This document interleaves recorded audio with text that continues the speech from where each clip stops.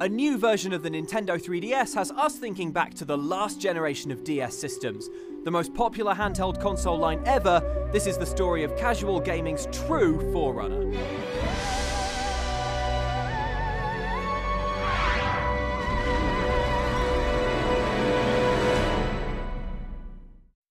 November 2003, and Nintendo had confirmed its first loss since 1962. Sony was pummeling the GameCube with its PS2 and plotting the PlayStation Portable handheld, which promised the power of a home console squashed into your pocket, with a high-res screen, PS2-style controls, and the power to play movies. Nintendo needed a rival handheld, but with the DS, it took a very different approach. CEO Satoru Iwata claimed that for gaming to grow, there was a need to level the playing field and put gamers of all abilities on equal footing. This radical thinking led to a handheld that looked decidedly odd. Unveiled in May 2004, the two-screen DS looked like an 80s Game & Watch crossed with a PDA, even packing that most unsexy of accessories, the stylus.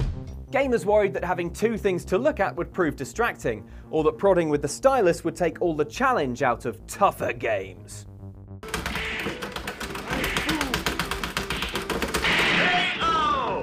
What the hell? You can't use that. You gotta use the joystick like everyone else. That's just cheating.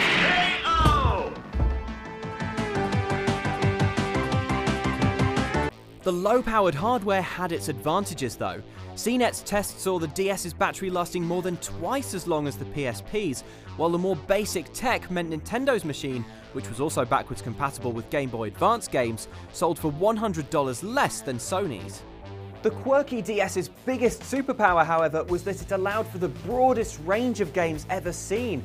Flexible hardware that enabled a breadth of titles that would enable the DS to decimate the PSP, selling nearly twice as many units over its illustrious lifespan. Mario Kart DS and New Super Mario Bros. Satisfied new and experienced gamers, with gameplay that was easily learned but nightmarish to master. Nintendogs wooed new gamers, as did Brain Training, a puzzle game based on a Japanese book that only made it to the DS because Iwata managed to get a meeting with the author on the very day of the DS's official launch. Meanwhile, the DS's two screens, microphone and touch interface birthed a slew of excellent adventure games, while non-game software turned the DS into a cookbook and a portable library. It seemed like there was nothing it couldn't do. A Nobel Peace Prize, a papal knighthood, OBE, Oscars, Tonys, and the first games console on Mars. Tell me, DS, what's next?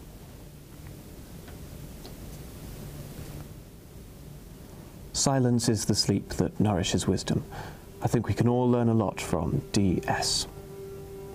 Over the years, Nintendo kept the DS fresh, introducing the DS Lite, the camera-toting DSi, and the bigger DSi XL, racking up total sales of over 150 million, and spawning a 3D sequel in the 3DS.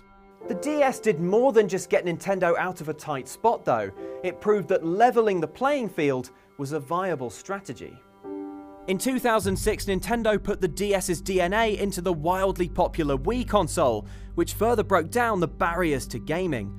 Having opened the floodgates, however, today it's the makers of phones and tablets that are benefiting most from the DS's casual-friendly trailblazing. Nintendo's next move is unclear, but the DS is proof that from an unassuming pile of hardware, something truly surprising can emerge. Do you still have your DS, and what do you think Nintendo should do next? Let me know and check back next time for another adventure in tech.